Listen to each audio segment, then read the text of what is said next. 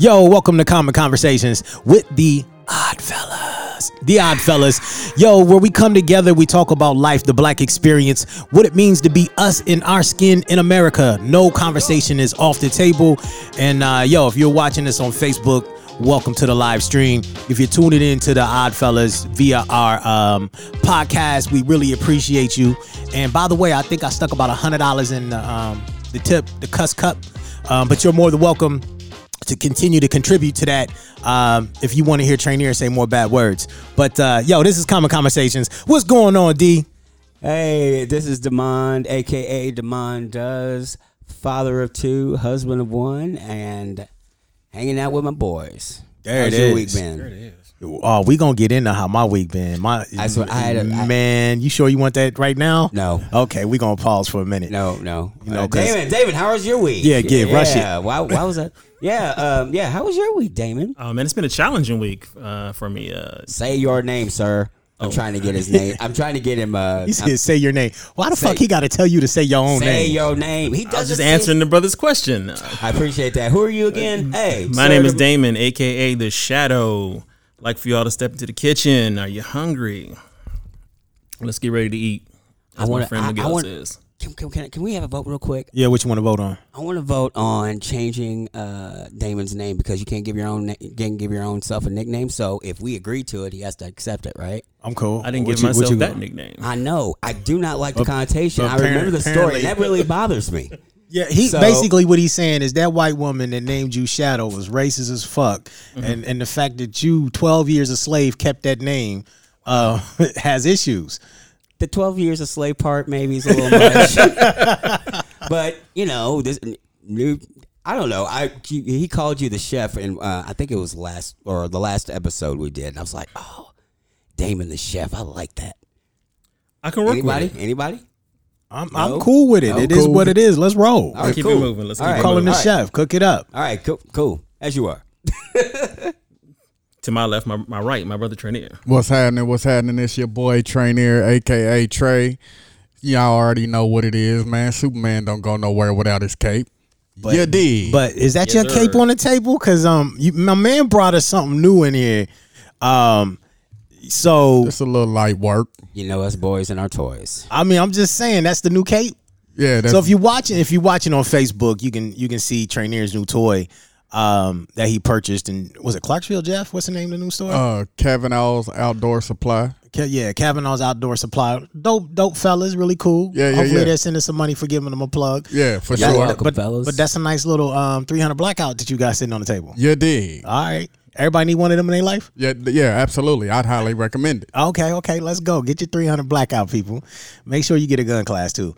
That and Facts. And a permit. Facts. And a permit. Well, you don't need a permit to carry a long rifle. Is that considered a long rifle? No, it's a pistol. It's a pistol. Yeah. So you need a That's a permit to pistol? carry the pistol. Yeah, for sure. Yeah. That's a pistol? That's a pistol. Yeah. Yes, it is. Oh, my God. Are you serious? Yeah. It's just longer than most. Yeah. Real talk. Hey, and the gun game, size matters. Pause. You did. Wow. I need you to say pause after that. Oh, why I gotta say Because you the pause? one said the comment. Ah, shit, don't pause. I mean, homegirl told me size mattered. I don't know nothing about that. She was man. quiet. I'm gonna step up out of that conversation. I'm just saying, I'm on one today. Y'all ready to roll? Let's roll. No, I'm not really. But No, it's like being at the top. It's like all this talk right now has been the roller coaster where it's like tick, tick, tick, tick, tick. And I'm going, oh my God, did I really sign up for this? I could possibly die in the next 2 minutes. No. And right before we hit the peak, and we're right there, man. We're right there. I'm on good behavior today. I'm tired. For now. I'm exhausted. Because he great pop off, I'm a little y'all. brain sleepy. I'm a little drowsy and droggy. You know what I mean? Yeah. That means we all live. Soon as we get into You're why not he re- goes from a 2 to a 10. You're not Come rubbing on dope now. with nobody, dude. We know who you are. Soon as he gets It's okay. into We're okay with it. We're So- all okay. We all signed up for this. True story. True Real story. Signed up. I'm not complaining about it. I'm just Facts. saying I've had to prepare myself, and I prepared. Let's So do here's this. the deal. Anybody who's joining us on the Facebook out there in the world, I put the link in the comments. You're more than welcome to tap in. We might let you in. in. We might not let you in, but it's up to you. We're going to open up the conversation maybe a little bit to some outside folk, and hopefully we can hear what you got to say. But other than that, if you follow the podcast, y'all know what we do to start the show. Trainier comes up with some wisdom, a hard-ass question, and he throws it at us. And so, the man has been cooking on something. Because he got this big-ass grin on his face. That's what's the word, Big Bird? What you got for us today? So I had a little assistance with this. So shout out to Christina and Big Tony in Atlanta. They helped me with this one. But they are people that join the podcast, watch us from time to time. And so the question was... What's the question? Where did you meet your wife, and what happened? What was the moment that you knew she was the one? Where did I meet my wife? Yep. And when did I know she was the one? Yeah, describe that moment. How long you been together? All of that. That was the question. And Christina and Big Tone, they're an actual couple, so that was what they kicked out to me. And I said, you know what? That's an excellent question. So I kick it to the fellas. Yeah. So, all right. I met Tia at Wilberforce University. HBCU. Yay. The first historical black university, private university in the country. But so I had there was this girl in my sociology class. And I think Tia just walked to the room so she could hear us, right? Yeah.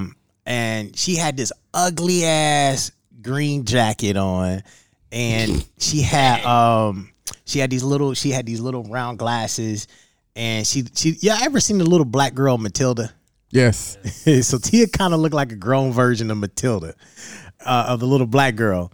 And I'm not gonna lie, I looked at her, she walked past me, and I was like, man, there's something sexy up under that coat. You dig. And that went on, and I think I left for the semester, came back, and I ran into her again, and I was like, yo, she had a boyfriend or something. Oh. She tells the story better than I do. I was like, I'm gonna steal you from your dude. And then I was like, come visit me in my room. That's how we moving. That's how we move, and then she came to visit me, and we listened to some jazz. What's that cologne you was wearing? Confidence? Oh shit, straight swag. So when was the moment that you knew she was the one? When was the moment that I knew she was the one? Man, I don't know. That's another good question. So I don't know. There was a particular moment, but my homeboy, when we was younger, basically said I was gonna marry the woman who broke my heart, and up until then, it just wasn't possible. And she made me vulnerable, and so that's probably, I don't know which moment that was, but the moment she made me the most vulnerable was the moment I realized that there was no one else there for me. So yeah, real talk. Wow. Y'all about to make a nigga tear up and shit. Let that breathe. Wow. I think she's about to tear up. I hate coming from behind them all the time. Pause. Hey, listen. He got it. He learning what the pause is. He got it. There it is. So, Anyway. hey man, just tell your truth. That's all. So give me the questions again. So, where did you meet your wife? Okay. And what was that moment? Describe the moment when you knew she was the one. Okay, so the first one is kind of complicated because I first met Krista in high school. And, Shout out to them Red Devils. Yes, sir. And it didn't go. Let's just say I was 17 and a bit of an asshole. We'll just leave it at that. And so we didn't see each other for years. Ran across each other a couple of different times.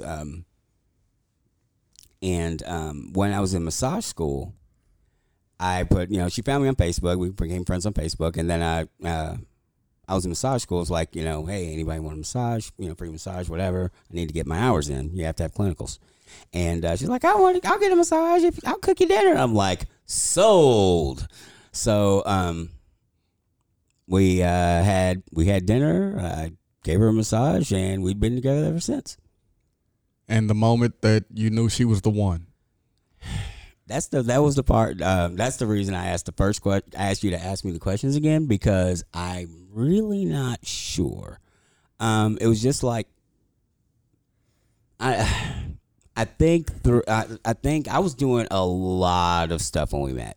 Mm-hmm. A lot, and including going to school. And I don't know. It was like. It was we moved in when we moved in together, and I was doing all that.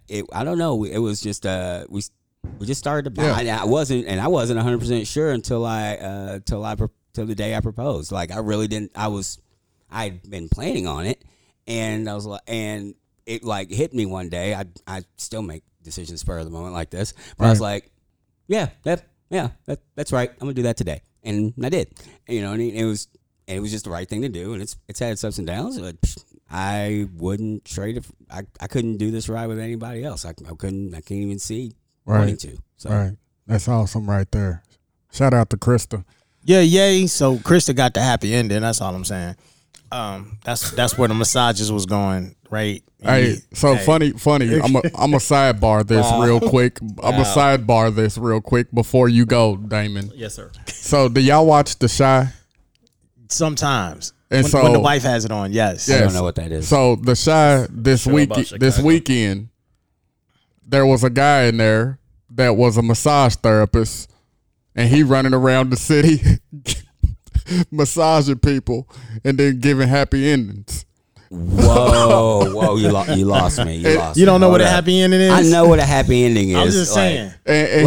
What is? He told her. He said, I can't even remember her name. He said, Miss J, you don't even have to give me a tip. Matter of fact, I'm going to give you a discount. He was a young boy and she was old school. Oh, so it was cougering it up. Oh wow. Yeah. Hey, listen.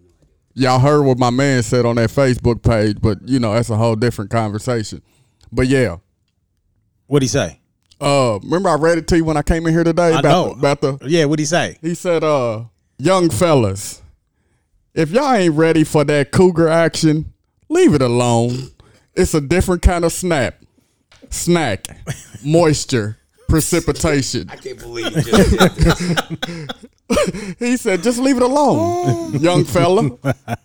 Wow. We working on getting Tia's audio in if you're watching this on Facebook, but y'all had to see her facial expression on Trey thing. So right now she going Charlie Chaplin it for us real quick. Right. You get to see it, but you can't hear. Shout out to Jason McCracken. That was my dude, man. He posted that today. So look, if any of our listeners out there in that cougar action, because I know like my little brother, he be all about hold on cougar action. You gonna throw him in there? Real talk. So if he happened to be listening, you know what I mean? Uncle Charles, he like him. He like him like that. So I'm just saying. Tell us what it's like to be with with the Cougars. And if any of the women out there, if y'all out there going after the young boys, we want to hear about it. What's that experience like? I'm just saying. You dig? All right, D, tell us about your wife, man. Where did y'all meet? And what was that moment where you knew she was the one? We originally met in school. We were both in the same nursing program together. And although I knew she was a part of our class because she was in my psych nursing class, we really didn't have much interaction until graduation, where she was just on cloud nine, bebopping around, and she rolled up on me and she asked me to hold her nursing pen box. And I'm like, it's no sooner than she asked me to hold it, she bounced off into the sunset, bouncing around. And it just kind of took me by surprise. Incredibly beautiful, absolutely gorgeous. And I was like, there's just something different about her. I knew it. And over the course of time, there's been several, I guess, moments where the thought or the idea of her being the one for me popped up. But I can honestly say at our wedding, the moment that they opened the doors and I saw her for the first time in her wedding gown and everything right then, I knew without a shadow of a doubt that she was going to dramatically change not only the trajectory of my life, but every single facet in it. Wow. Let that breathe. You better come through, boy. Hey, boy, that's better than Michael Jordan comeback right there. Well, thank you. Yeah. Okay. If you don't lean closer to your microphone. I am leaning closer to my microphone. There we put it go. in your mouth. What you want me to do? Put it in Swallow your it? mouth. Yeah. No. Somebody say thank you. Thank you. You gotta relax. That's not a violation. That's a violation. You gotta relax. If you're offered. Oh. Yeah, that's what we need. We need some Ocknell, man. Where's the Ocknell song at? What's that? Yeah, the Akinelli. The Akinelli. Yeah, we need to. That's a HBCU classic. You dig? True story. True story. But So what about you? Mr. Bachelor, right? You can't throw us under the bus and talk about when we met our first loves and all that fun stuff, and then where'd you meet your last girlfriend and what? Ooh. What was the thing that came up that you knew she wasn't the one? Ooh. wow. That's a good question. Wow, that is a good question. Interesting. You want to let that breathe? Let that air. Nah, don't let that breathe. You ain't got to. Nah. This ain't wine. That shit's spoiled. It's gone. It's over. Throw it out the bathwater. Okay. She don't care. No, I'm just playing. Let me stop. I'm gonna keep it 1,000, but this is probably going to get me in some trouble. This is probably going to get me in some heat.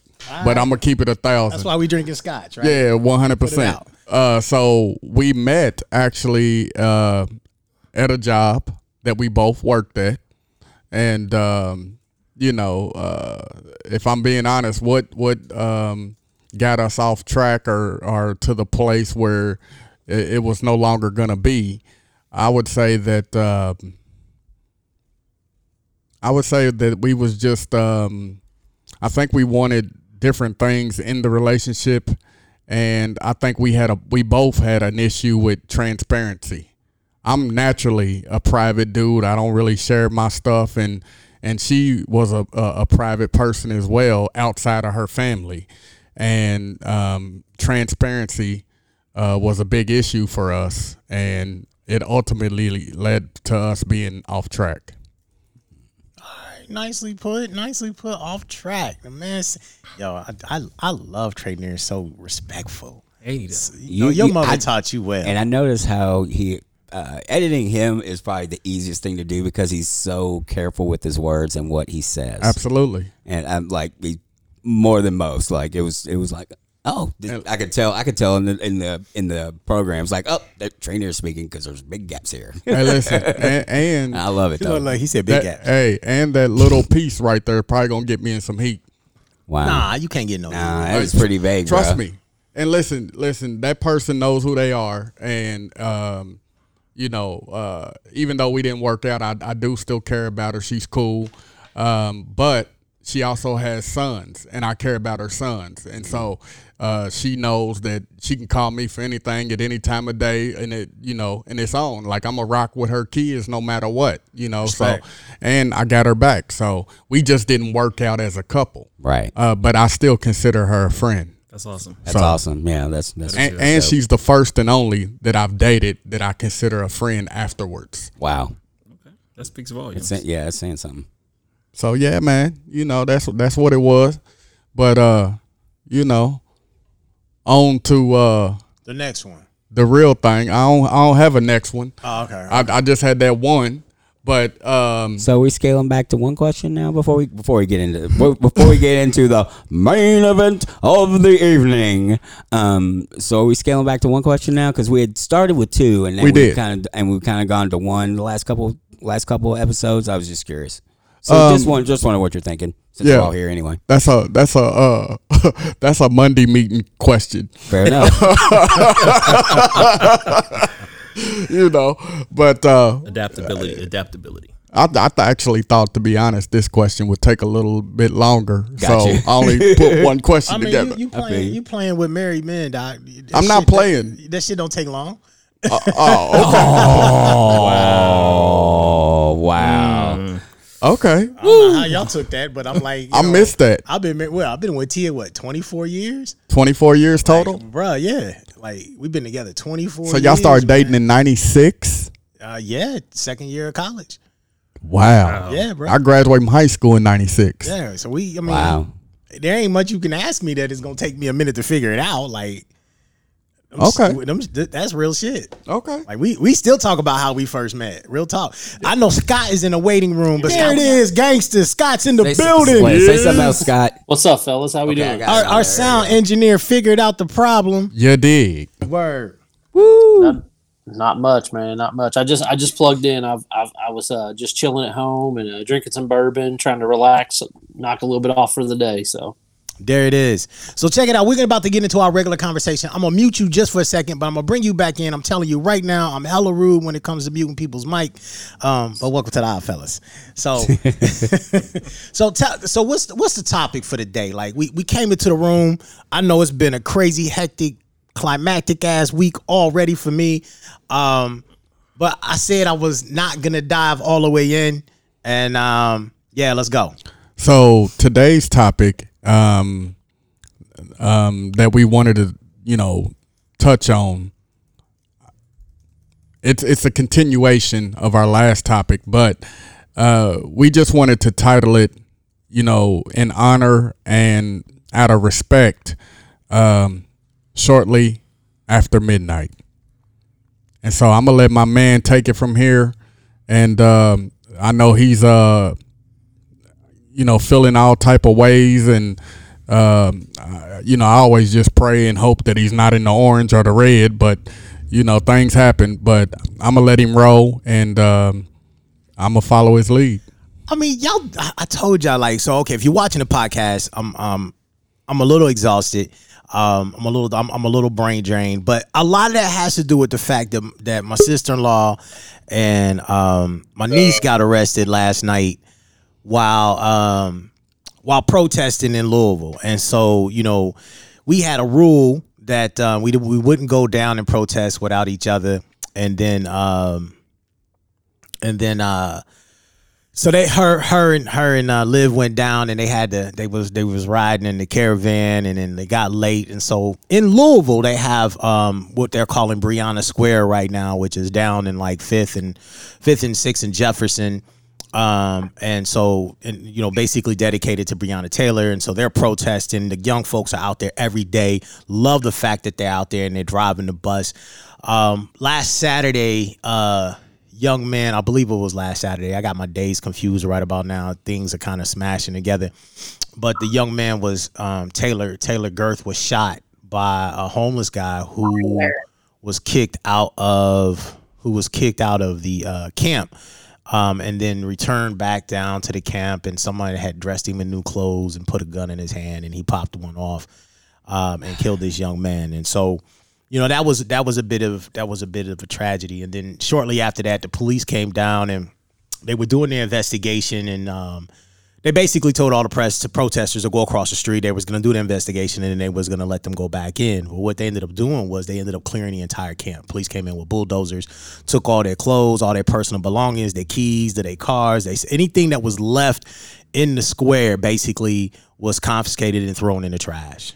So, I mean, it was crazy. So not only did, they lose somebody that had been with them with 30 plus days, 20 plus days down there protesting for justice, but then they lose all their personal belongings. And so it's been this ongoing issue in that relationship. Tyler Girth, yep. And sorry, babe. And then so Sunday there was a vigil, and we go down, and it was a vigil for him, and it was a really nice, clean evening. It was somber, it was sad, but you felt the energy shift down there too, because most of the security is armed. Most of the people down there now are armed, and I'm getting to the meat of it. So, there's a lot of extra protesting going on. And then something Monday morning comes, and this is a proud moment. This was like one of the dopest moments ever.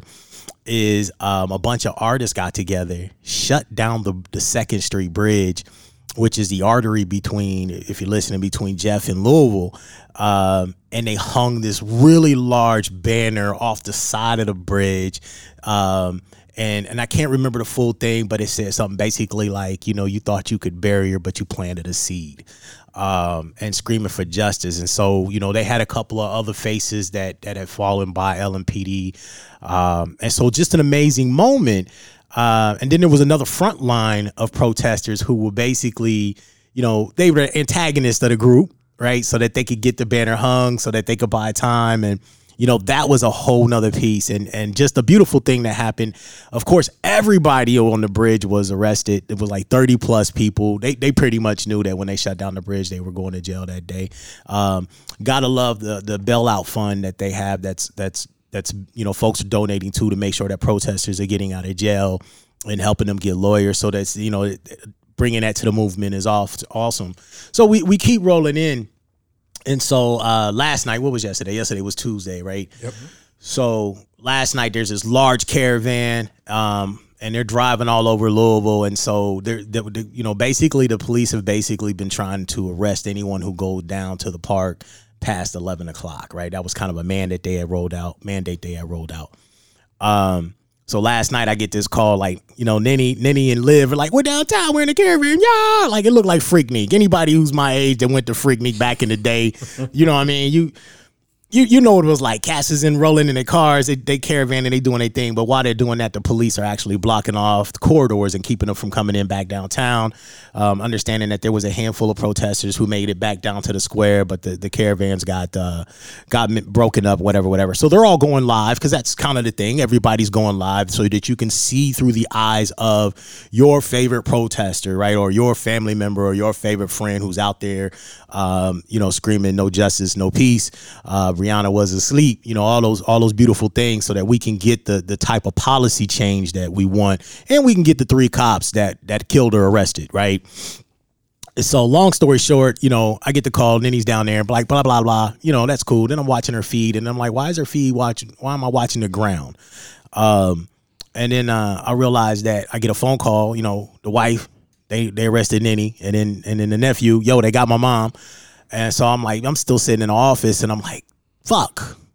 All right, let's go. Right. So, we jump in the ride and we headed down and to find out where they are, what we can see, what's going on. And sure enough, almost a 6-block radius, they got it all blocked off. So me and the nephew basically go down, and we get ready to cross the street, and the cop basically looks at me like, if you cross the street, you're going to jail. And I'm thinking, fuck you. I'm looking for my sister. Right. And then I see him on the floor. I see him sitting on the curb, right? They know they at the end of the road, right? And so they got a bunch of women sitting there, about 4 or 5 women sitting there. And then I realized they had no female cops. And I'm like, so where the female cops in this? I thought there was a rule, right? There's a law or some kind of ordinance. Yada, yada, yada. Long story short, cops are straight dicks, man. At least this bunch was. And so, we spent the night trying to, figure out how to bail her out of jail. They basically moved the bail like all the way on the other side of town. And then we drive all the way out there, and they're like, oh, sorry, we're not bailing nobody out tonight. You got to wait till tomorrow. It was crazy. It made for a really long night, and it in a really pissy mood. Like, I've been in a really pissy mood ever since. And then I come home, so they get out of jail, and I come home, and I'm gonna bring T in. You can chime in anytime you want, babe. So I get home, and then they finally let them out of jail this morning, and I see a news report, and the news report says violent protesters arrested, and it took all their mugshots and posted it on the news report. And I was thinking to myself, 4 of the women that they arrested were walking on the parking lot. Like, they were walking on the sidewalk, right? Kind of leaving, but there was no violence to be had, right? On top of that, one of the women that they arrested also was parked in a vehicle, sitting in her van with her child. And the police pulled her out, right? And from my understanding, after talking to some of the other protesters that were down there, there was a young lady or 2 young folks who decided to throw like trash in the middle of the street or some shit like that. And so they were saying that was rowdy. But that was only after they started arresting women or picking on people who had nothing to do with the protest, who happened to just been downtown, right? So I'm seething at this point. And I'm seething for a couple of reasons. One, you fuck with my family. That's an issue. Facts. Right? You arresting women and young girls, right? So these punk ass cops waited till the men were gone to fuck around. I don't get down like that. Right. Secondly, why are you intimidating women?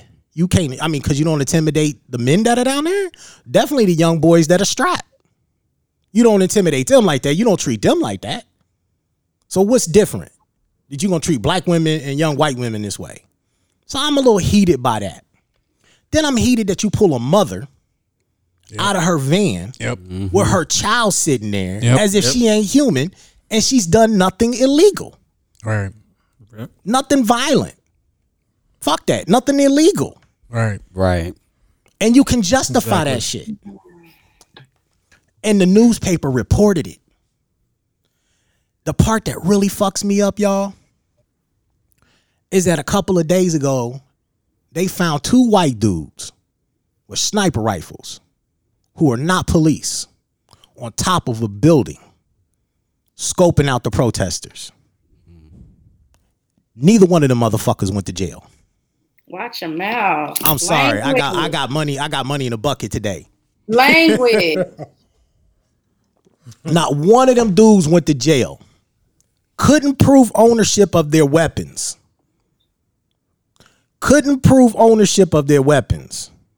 Not one of them went to jail. The police let them go because they said that there's a law in Kentucky that you can open carry. But they confiscated the weapons that these 2 white boys could not prove that they owned while they perched on the top of a building in a sniper position. Gotcha. I'm heated. Pissed. Oh, I know. Oh yeah. I knew at 5:30 this morning you was gonna be 38 hot today. And I'm sitting here and I'm thinking, this is the type of systemic racism that we're talking about. These are the issues. This is the very thing that folks are out there protesting against. And I'm heated, and a part of me is heated because I feel like right this moment there's nothing I can do. There's not anything I personally can do. Like, I want to punch somebody in the face. Real talk. But we can't do that because it don't solve anything. That's right. But you arresting black women who have done nothing, but you're letting potential shooters, who can't prove ownership of a weapon, go free. And the news are gonna report that the people down there are the violent ones. I'm sick with it. But Scott T, y'all in here, y'all more than welcome to tune in. I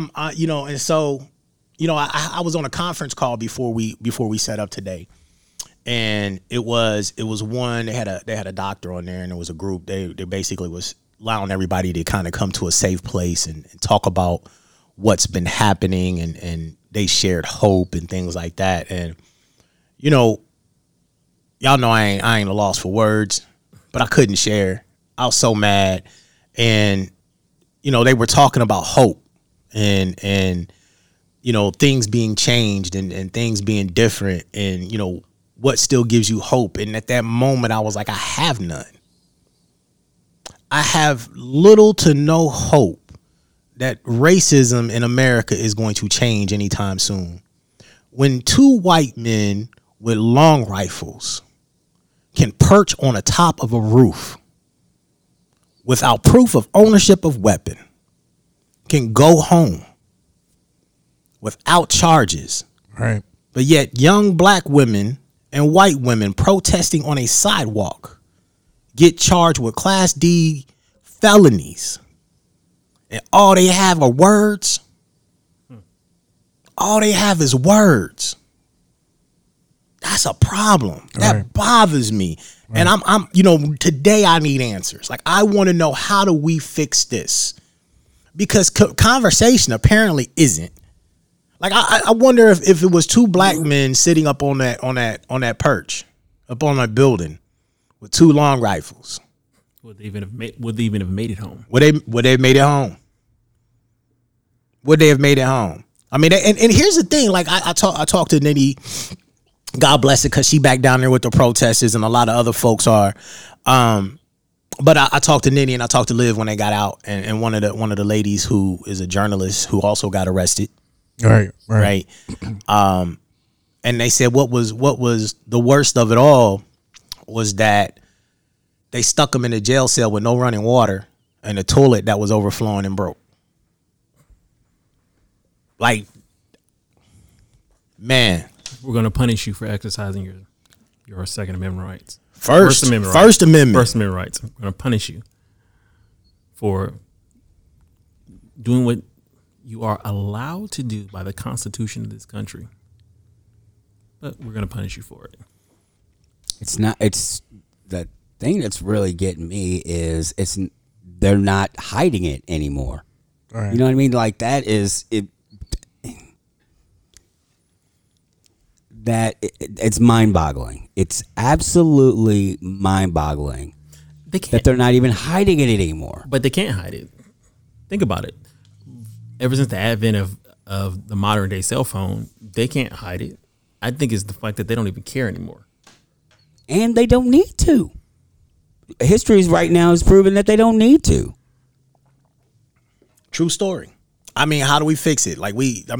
So I'm gonna say this, and your wife asked, "Does any of us feel this impacts us?" And I'm gonna say this: I definitely feel like it impacts me. I'm heartbroken for Breonna Taylor's family. I'm heartbroken for us as a people. I'm heartbroken that people exercising their rights are getting tossed in jail for a night or two, whatever. I'm heartbroken. I'm heartbroken that charges haven't been filed on the officers. I'm heartbroken that, celebrities and other families that's been impacted by, police brutality, fatality, whatever you want to call it, are coming to Louisville to add value and things of that nature, to be a part of the protest. Like, I'm heartbroken that our millennials that are choosing to stand up for what is right. I'm heartbroken that it seems as if there's a certain segment of the population that doesn't even care. They just want it to be over, so they don't have to hear about it anymore.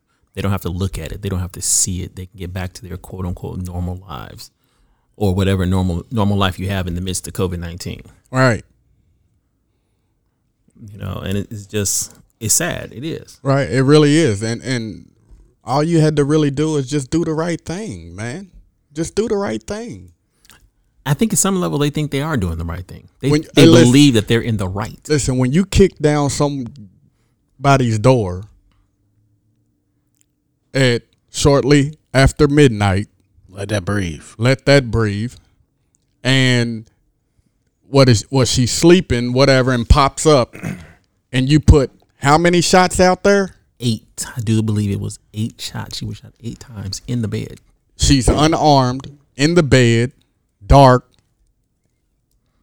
and you got the wrong address, if I'm correct. Not only do you have the wrong address, but the guy that they was looking for was already in jail. That screams negligence. That screams a whole lot of incompetence, and to not just own it. Listen, I seen Miguel make some mistakes. I've made mistakes. You've made mistakes. Hell, we've made mistakes just with this podcast, and we just got to own it, right? You just got to own it. Right. Like, we all done wet the bed. Just not recently. Definitely not recently. So we got Scott on here with us, and I'm just curious, Scott, if you got an opinion, your mic is free, bro. Jump in here, because I'd like to hear from you. How you, if this affects you, or what your thoughts are, because I know you've come out and protested a few days and walked with us. Excuse the fireworks if y'all hear them. But share with us, man. If you feel free, just jump in. Yeah, absolutely. I mean, it does affect us. And the reason it affects me the most is because it affects people that I love and care about. I mean, you guys are close personal friends. I have family members. It's insane that we are still living in a time where this type of things are happening. And I don't really understand how it can still be happening. You know, and it's one of those things that I guess ignorance is bliss in some capacity, but you know, now that my eyes are fully awake at what's going on, you know, I thought, you know, it's just it's mind blowing that this is going on today at this point. Man, true story. Like I remember, so I've had two conversations in just this week, and one of the persons asked me, when was the first time, and I'm gonna ask this of everybody at the table. Scott, jump in here too if you want. When was the first time I experienced racism, and or B, was impacted by it? And and it took me a second to really think about the first time I experienced racism. And I'll tell you, the first time I experienced racism, and I didn't know what it was until later, was when I was about between 8 and 11. I don't remember exactly when. Between 8 and 11, I went to go visit my father, and the police had come into the neighborhood and rounded up all the kids, all the black kids, lined them up against the wall, and took their pictures. And one of the cops went to grab me, and they said, "Not him, he don't live here." And they said, "These are the future criminals." They took all their pictures. Now, I didn't understand that to be racism until later in life. And so then so that was the first time I experienced it. The first time I was completely aware of it was 6th grade, Marysville, Ohio. And I was one of the first black people to ever go to that school. And I remember that it was so significant that they didn't allow me to come to school for almost 6 months. Right. And so my mom fought for me to get into school. Then when I got into the school, you know, I was chased home almost every day as the kids called me nigger. Wow. And again, not knowing what it was, I just knew it was wrong. I didn't understand it. And I was afraid. I was afraid of white people. I was afraid that if I hit a white person, I would be lynched because I'd seen these stories. And I remember this was a glory moment because I remember my mama said, "Gelly?" I said, "Yeah, mama." She said, "You know you can hit a white kid." I said, "Huh?" She said, "You know you can beat him up." I said, "I can fight a white person?" And she was like, "Yeah, I ain't got to run no more." She was like, "Nah, I went back to school and whooped some ass." Very few people called me a nigger after that. I'm just gonna throw that out there. But I remember that was the first time. So I mean, and it was crazy that they asked that question. So I'm curious for y'all, like, do you remember the first time as black men sitting at this table, the first time you experienced racism? For me, the first time I experienced racism was when I was in the 10th grade. I was born and raised in California, and I guess in California, I didn't really experience any racism because I grew up in the Black and Latino and Hispanic communities. But when I got to the 10th grade, I was in Deep South Mississippi. And my first experience with racism was when I was in the band at Prentice High School. And it was an unseasonably cold winter, and the heater in the room went out. And it was a complete cinder block room, and they would not fix it. Now, in Prentice, Mississippi, you have 2 high schools.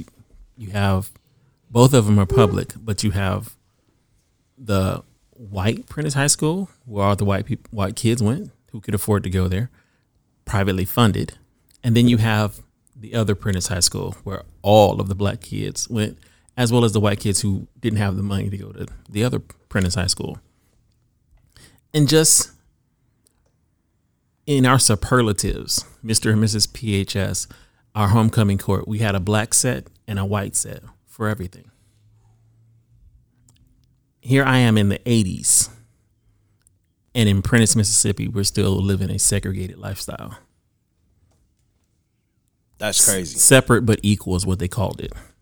Wow. And I mean a full black homecoming court king and queen, a full white homecoming court king That and is queen, insanity. a full black Mr. and Mrs. I can bring you my yearbook. I have to do it. I got my yearbook, and it's a complete black set and a white set for everything. Wow. Trey? I don't know that I remember my first encounter. I was trying to think of it here, but I do remember being younger. I think I was maybe a freshman in high school. And remember I told you guys I was focused a lot on football, so a lot of stuff, I missed. It just flew past me. But I do remember having a moment in high school, maybe my freshman year, and I think the systematic, we lived in the projects, Greenwood, me and my mom and I think my brother, because we went to high school 1 year together. And I do remember having a moment where I was like, dang, why everybody in the projects black? Like 98 point, whatever percent, 95%, whatever you want, but it's majority black. And I remember thinking like, wow, this is interesting. Like, whoa, like why everybody, I'm talking like it just jogged my mind for a second. Like, but I didn't get to, like, I wasn't advanced enough to understand the systematic, the privilege. Like, I didn't understand any of that. And again, most of my focus was football. So I probably spent maybe 15, 20 minutes thinking about it. And then I was on to practice or practicing, and so I do remember having that moment and just thinking like, dang, why everybody in the hood black? Why everybody in the hood black? Yeah. Economics. Yeah. I was jump in there. Go. I got something, but jump in there. Oh boy. I really don't know. It was probably a lot of more subtle stuff. I would what's really weird is I would get teased. And high school is what I remember, getting teased by black kids and white kids about acting white, which is probably a whole nother, topic of conversation, I guess. So I don't remember like my first experience, but it's been really heavy. So I want to tell a quick story about one of my, actually the only time somebody called me a nigger to my face. So You smashing. no, but I got the, believe me, I got the laugh. I got the last laugh. So actually, I'll tell you who did it. They couldn't have been more than 8 or 9 years old. Oh, Rolled up on me, like dead in my face, pointed at me, and they're like, nigger! And that's not funny, but I'm with you. No, but I looked at him and I started laughing. And I raised the belt over my head, and I knew right then that I was the biggest heel in the company. I was wrestling at a show in Cave City, and that's the last time and the only time I could think of that somebody called me that to my face. And so I actually got it doing my job, which was actually so when they did, I just laughed at it like, ha, you gave me what I wanted to beat it. Tia, what it do, babe? We hear you. Can you hear me? Absolutely, we hear you. Welcome. Welcome. This is great because that was freaking frustrating. There is nothing worse than like wanting to jump in a conversation. And yeah.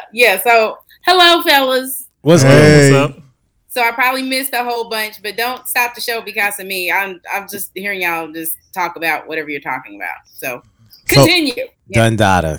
So we want you to chime in on your thoughts, your feelings at this present moment about maybe the whole perspective from Breonna Taylor to now and the last, 12, 13, 14 hours, 15 hours? Well, first of all, let me say that Pluto is in retrograde. This is what they said. And so I didn't even know what that meant. So it meant that everything is topsy-turvy. But the issues about, Breonna Taylor and, David McAtee and even over here, in Indiana with was it Malcolm Milky Williams.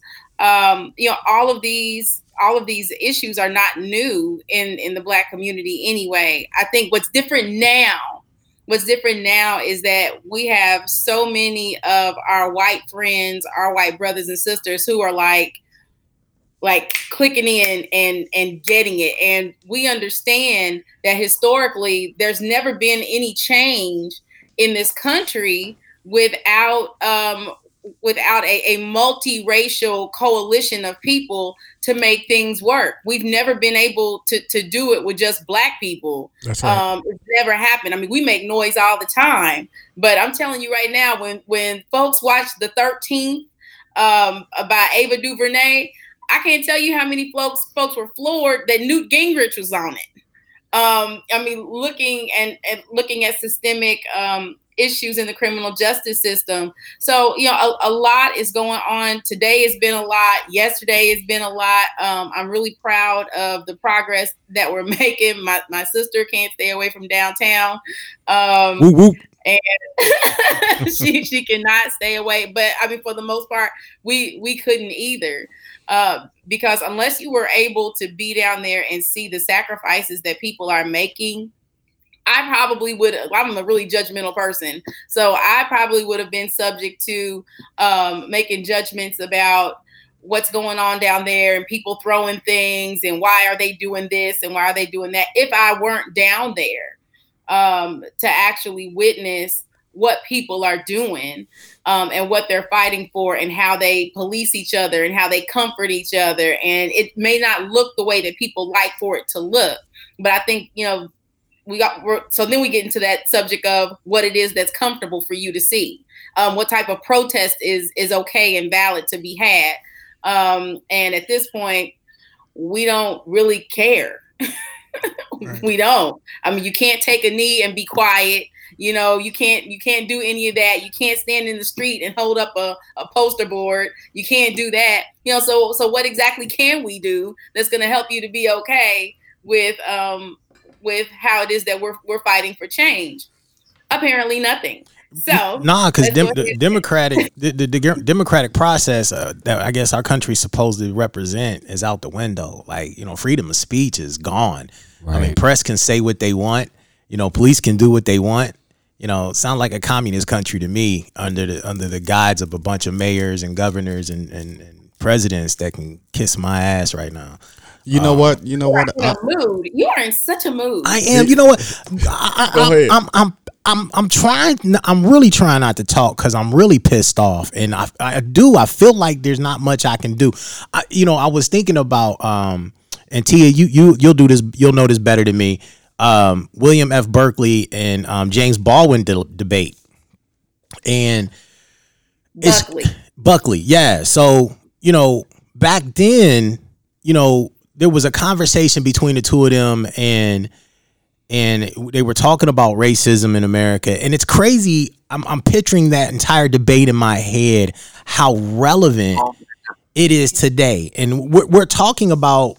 What is it? I wrote it down because I think we're talking about a period that's 1969, right? And he was talking about how we've been making noise, we've been talking, we've been asking for change. At that point they're talking about civil rights. Today we're just talking about equality. So I'm gonna just say just talking about equality. We're talking about economic equality, but the fact is that the United States government, the U.S., our city are both fed and state, have a catalog of oppression. There is a catalog of white supremacy. There is a history of what we're facing today. And, it's crazy because peaceful protests, and we're speaking specifically to Louisville because they not tearing up shit like they did in Minneapolis. And see, Minneapolis got results because them cops are going to jail. And I'm not recommending that Louisville burn down the mayor's office. I'm not saying that. But if that's the type of thing that gets results, because conversation apparently doesn't work, right? Because a cop can still be a bully till he gets his ass whooped. Let that breathe. Right? The mayor's going to keep sending out his dogs until you put that dog down. And I'm not saying that's what we should do.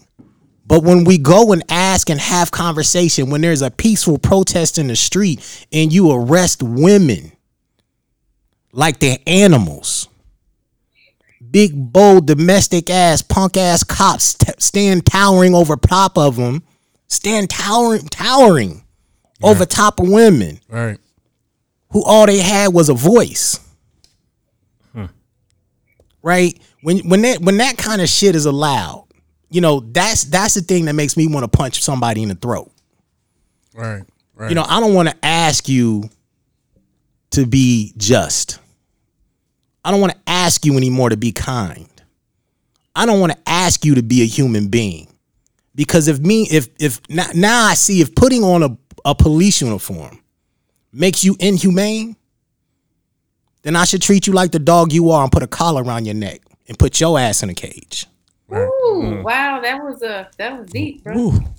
So I'm upset. There's some feelings. I am. I'm in my feelings. That motherfucker looked me dead in my face and said if I crossed the street, I was going to jail. Wow. I'm coming there to protect my women. But you know what? Like slavery, you know what they did to the men? They emasculated them right in front of their women. You know They what? made 'em I'm useless. Sorry. I'm so glad you said that. I'm sorry, Miguel. You know what? I thought that last night. I thought that last night when I saw you and Zave. When I saw you and Zave across the street. And see, this is the issue that I think a lot of people don't understand what happens to Black people is that, you know, with generational trauma, you have these collective memories and you have this collective trauma if you are connected in that way. And where I was in that moment was watching two men be utterly powerless. Wow. Utterly powerless. Wow. To protect and to do anything other than watch what was going to happen to important women in their lives. And that's exactly what happened in the time of slavery. The men couldn't really do anything while their master raped their wife, raped their daughters, beat their children. They were essentially powerless to do anything. And you know what? But let's not believe that many of them didn't fight. They either got beat to death and lost their lives.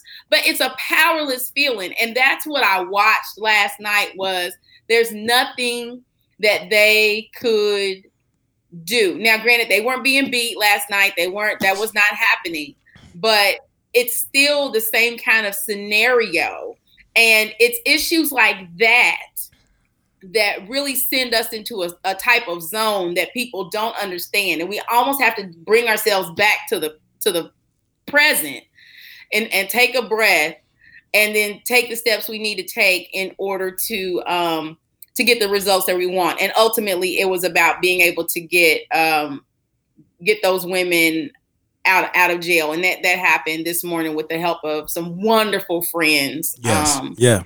Wonderful friends. Shout out to Kate and Brandy and just some amazing Courtney. Yeah, there was a lot of folks who reached out and was like, yo, what can we do? And we can't go down the long list, and some of them probably don't even want to be listed. But yeah, I mean, it is like I'm not the type of dude who will ever feel helpless. But I will tell you that, and if there's an elected official out there that's listening, if there's a state representative that's listening, if there's a cop out there that is listening, the shit you doing or the things that you're not doing to bring this to a calm, you are triggering a population of people who are already full of your trauma because of the catalog and the history of violence from white people on Black folk. And at some point in time, the shit that went down yesterday, you know, the right hand of the slave master telling me I can't do nothing. That ain't gonna happen too many more times. And I know if I feel that, little old me feel that way, how many other people feel that way? Right. How many other people are going to continue to stand by and be bullied and oppressed? Right. So for a mayor, for a city council person, for a police chief, there's a point in time that you got to realize that, one, you're outnumbered. Two, proactive response to the history of white supremacy and systemic racism can end this. If you just open your eyes and realize that there are things that you can do right now to change the landscape of the shit we're all dealing with. Right. Or it does get worse. Right.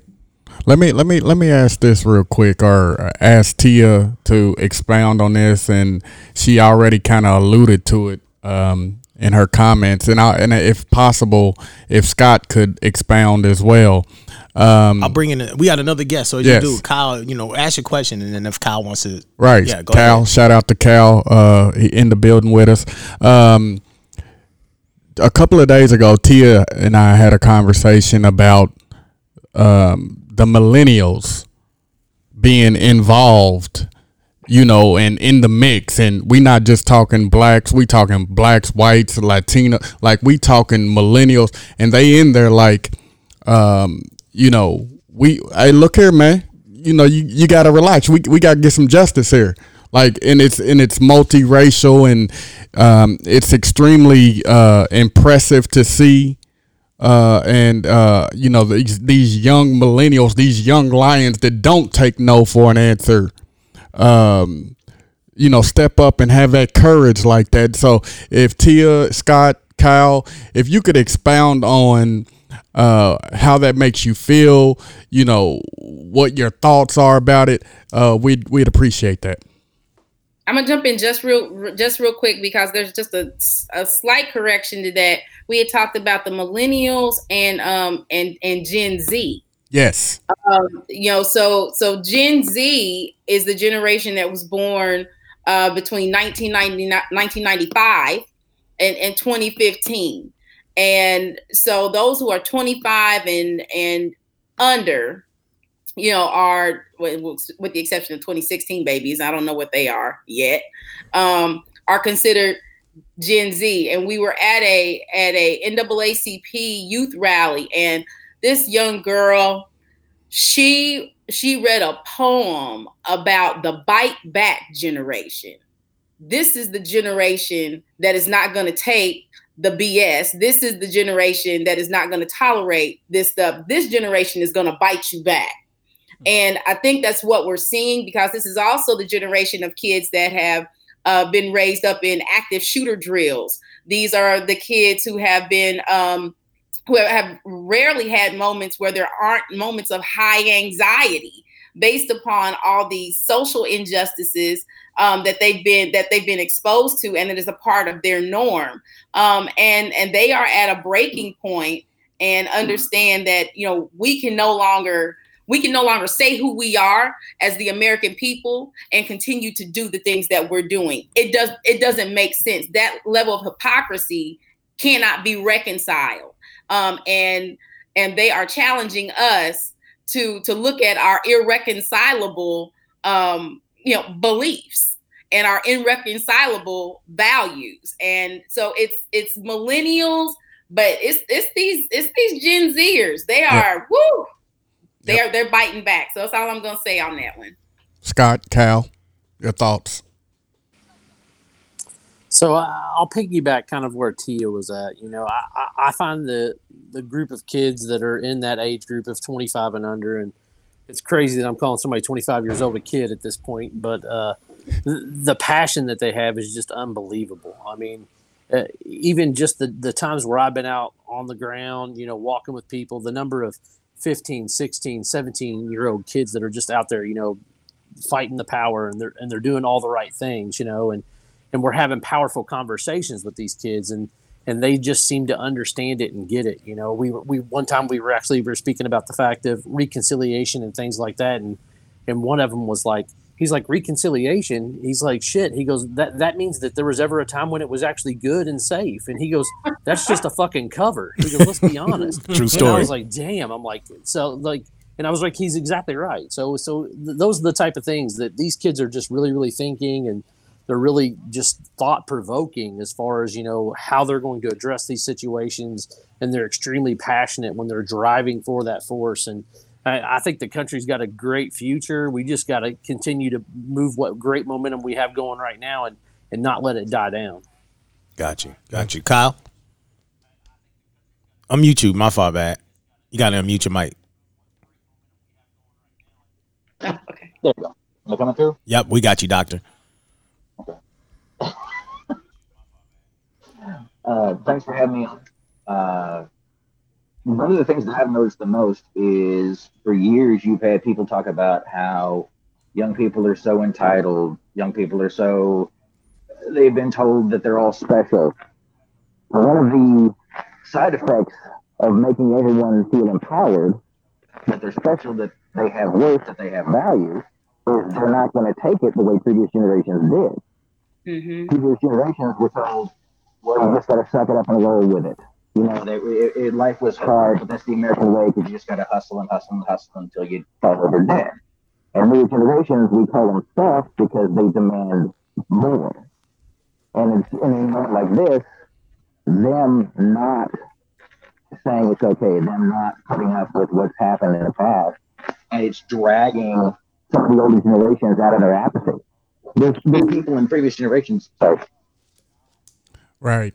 It's interesting you say that too, because in our conversation, Tia, one of the things that you and I talked about was that, when we was coming up, if your parents or an adult told you to do something, you just did it. Right. True story. Like mm-hmm. If it was, hey, don't be late coming home for dinner. Be home by the time before the street lights come on. Before the street lights come on. But they was late. Well, we just accepted it. Okay, well, that's the rules. That's what it is. These kids here nowadays are say, hey, wait a minute. I thought you told me I couldn't be late, but you late. That's that Gen Z that Tia was speaking of, and Kyle was referring to. Like these kids just ain't going for the BS. Right. And nor should they. I mean, here's the thing. I'm gonna pick on Gen X, right? Because I don't know if it's because of parenting. I don't know what it was or what it is. However, we have fallen. We have accepted status quo, right? Some of us out here, some of us black folks out here, accepted that racism exists and we just have to live with it. Mm-hmm. Some of us out here became so apathetic that we didn't even see what was happening to us and to our children, that we trained them to be abused. Right? America, I grew up in an abusive household, but I also grew up in an abusive country. Wow. And one thing I've learned about being abused as a child is that sometimes when the abuse was done, I learned to abuse myself. Mm-hmm. America has never has not stopped abusing people of color ever. And even when the subtleties look like the abuse has stopped, what ends up happening sometimes is we abuse ourselves, and we teach our children to abuse ourselves. We teach our children that they're only allowed so much, right? You can't live in the good neighborhoods. Wow. Right? You can only live in the subpar neighborhoods. You can't get the best interest rates on your mortgage. You can only get the interest rates that they want you to have. Right. You can't get real business loans. You can only get the business loan that they set aside at a high interest rate with a short term. Right? We teach our children that. I love the fact that these young folks are like, fuck you. Yeah. If you eating steak, I'm eating steak. Right. You got pork chops, I want pork chops. That's right. You got it. You got a mansion, I want a mansion. Right. And by the way, if you don't let me have a mansion, I'm gonna burn yours down. Right. I love it. Right. Because now we at some point in time we just might find equality. Because I'm a firm believer that you give your power away, because folks can't take it from you. That's right. Now, there can be repercussions Yes. for evoking your power, Yes. using your power, depending on how you choose to. These young folks ain't giving their power away. What I've seen in the last couple of weeks in Louisville, what I'm watching across the country, is that these young people said, that's okay. We're going to invoke our power. We understand the repercussions. The question is, do you? Right. Right? I love Gen Z. Right. Let's go. Hey, Les Brown said it's not what you leave for your kids that matter. It's what you leave in them. Yeah. Yep. Let's go. We can no longer afford to allow our abuser to abuse us.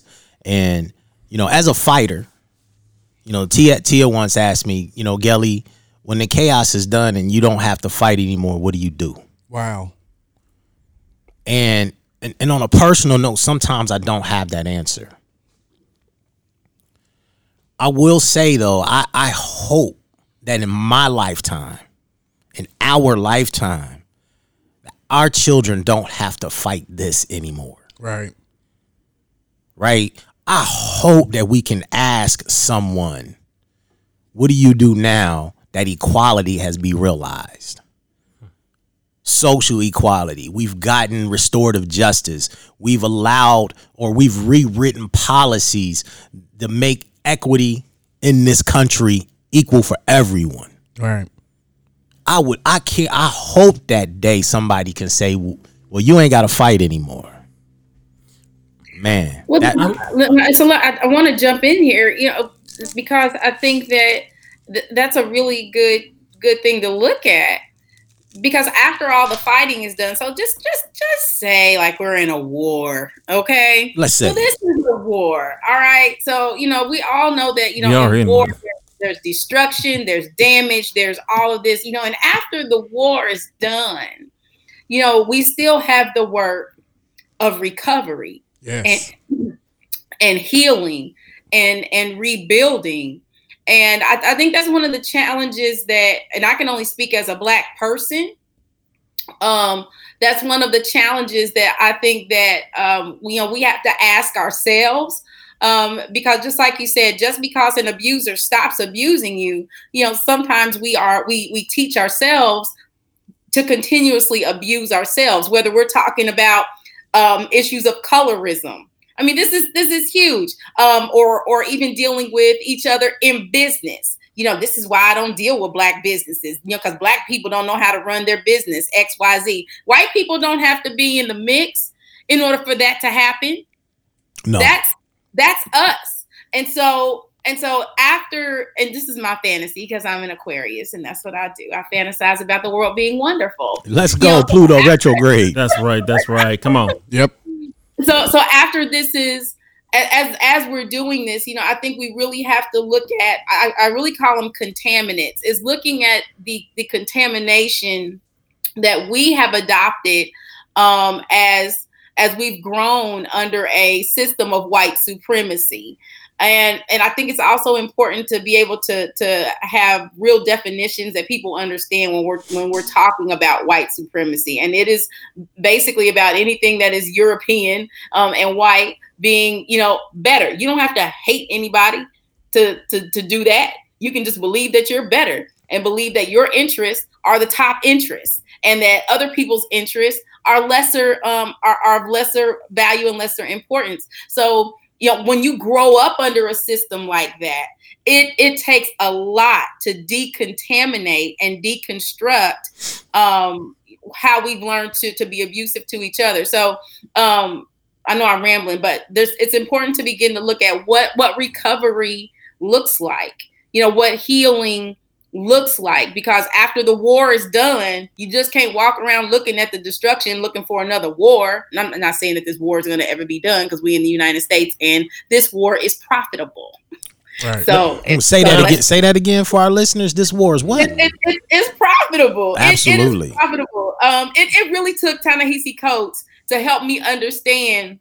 He kept using this term of Black bodies.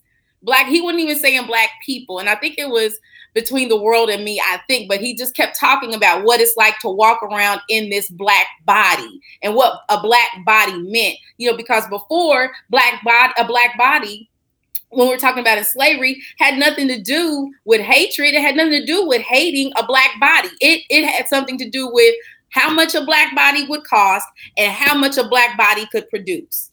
How much a black body costs and how much a black body can produce. All right. And this is not only, what can they do in the field? This is how many babies can they breed?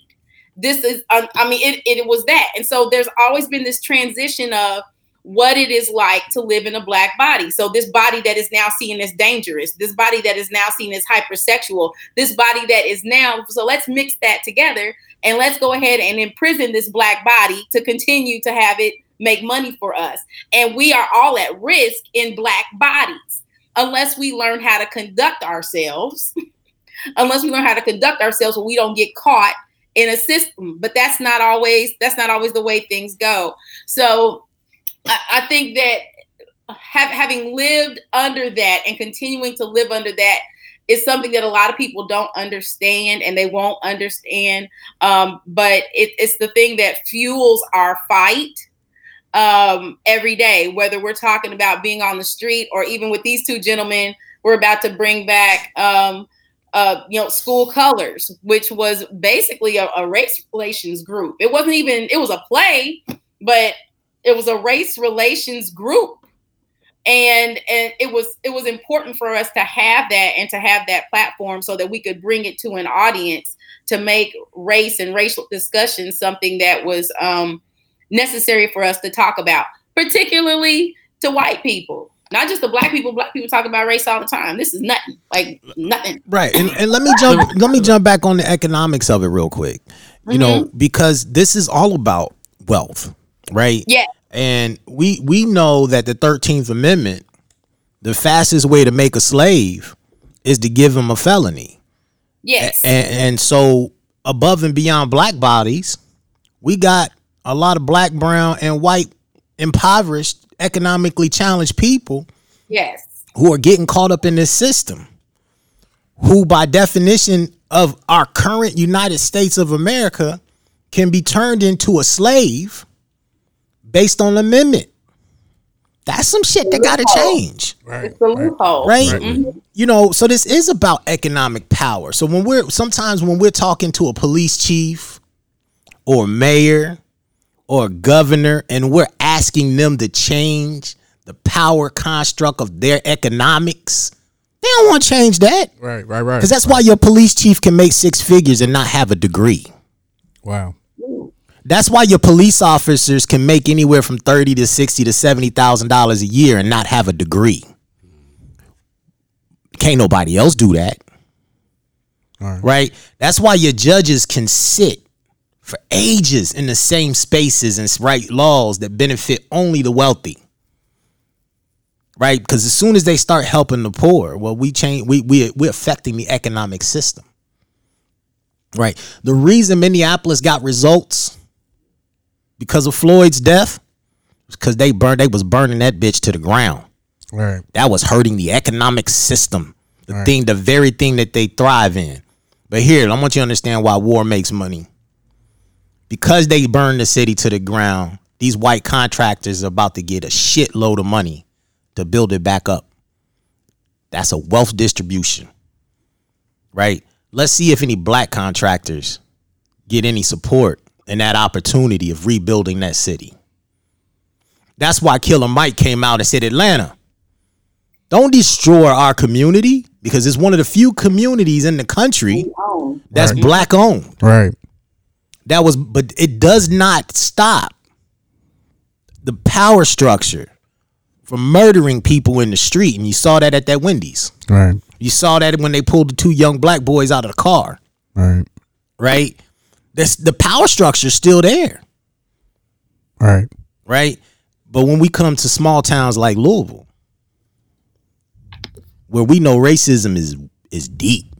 Right. Its claws is dug in. It's part of the root. Why? Because we know that they sold slaves down on 6th Street. Right. There's a plaque that speaks to it. Right. Right. We know in Jeffersonville and in New Albany, Racism is deep. All right. It's so deep that cats are scared to protest over here. Ooh. It's so deep that these white people, love my brothers that's on here, who can get on a chat, a Facebook chat, a blog, and talk about violence against black people and protesters if they attempt to protest over here. See, somewhere else you would go to jail for inciting a riot or terroristic behavior. But over here, that shit's tolerated. It's accepted. It is part of the norm. But I mean, we got some crooked ass cops and some crooked ass mayors and a bunch of city council people I wouldn't piss on if they was on fire. Right. But that's another story. Lord mercy. So let me ask you this, and I want everybody to share their thoughts about this, because we kind of got into it in our meeting. Yes, sir. And we gonna bring it back. Defunding the police. There's a lot of talk about defunding the police. Yes, sir. And of course we had a difference of opinion, but I'd just like to go around the room, and I'll start first by what are your thoughts regarding defunding the police? And my thoughts are because the system is broken. Because the system is broken, it needs to be tore down and rebuilt, right? And that takes money, of course, obviously. But I think we have to tear it down and build it back up with proper structure, if that makes sense. And if you have to remove some funds for it to be tore down and then pour more funds back in for it to be built correctly, then that's what should be done. That's my thoughts. Damon? I want to, as I'm answering the question, I want to touch back on something that both Tia and Miguel brought up about the war. And the fact that it is war. But we have been in occupied territory from the beginning. And we're still, even today, in occupied territory, these here great grand United States of America, as black and brown people, where we have, and I love the way Miguel brought it out about becoming the abuser, and the person you primarily abuse is yourself. And I was looking up a lot of different things, and I looked up the definition for segregation as I was looking over a variety of stuff. And the definition of segregation is this. Is the separation or isolation of a race, class, or ethnic group by enforced or voluntary resistance in an area, by barrier or social intercourse, by separate educational facilities or other discriminatory means. And as I looked at that, I began to think about how we as black people have learned how to segregate ourselves from the people who segregated us. And in so many ways, and Tia brought it up one time about I don't want to work with this black business or go to this black establishment. How we just separate and segregate ourselves so much so that we can't even come together. Now, to your question, I was on the I don't think defunding the police is the way to go. I think that's going to lead to anarchy. But as I sit here and I listen to the conversation and as I think about what has happened, and we talk about the economic aspects of it and the monetization of black bodies. I love the way Tia put that. The vilification and the monetization of black bodies of black people. They will take our culture, they will take and strip everything from us and use it so that they can make money. Mm-hmm. And maybe we do need to hit them where it counts, because talking doesn't get you results. Hasn't gotten us results. We were peaceable in the 60s. We were peaceable in the civil rights movement to a point. And now we are here in the 2000s asking the same thing that we were asking in the 60s. Fighting the same fight. Same fight. Facing the same bully.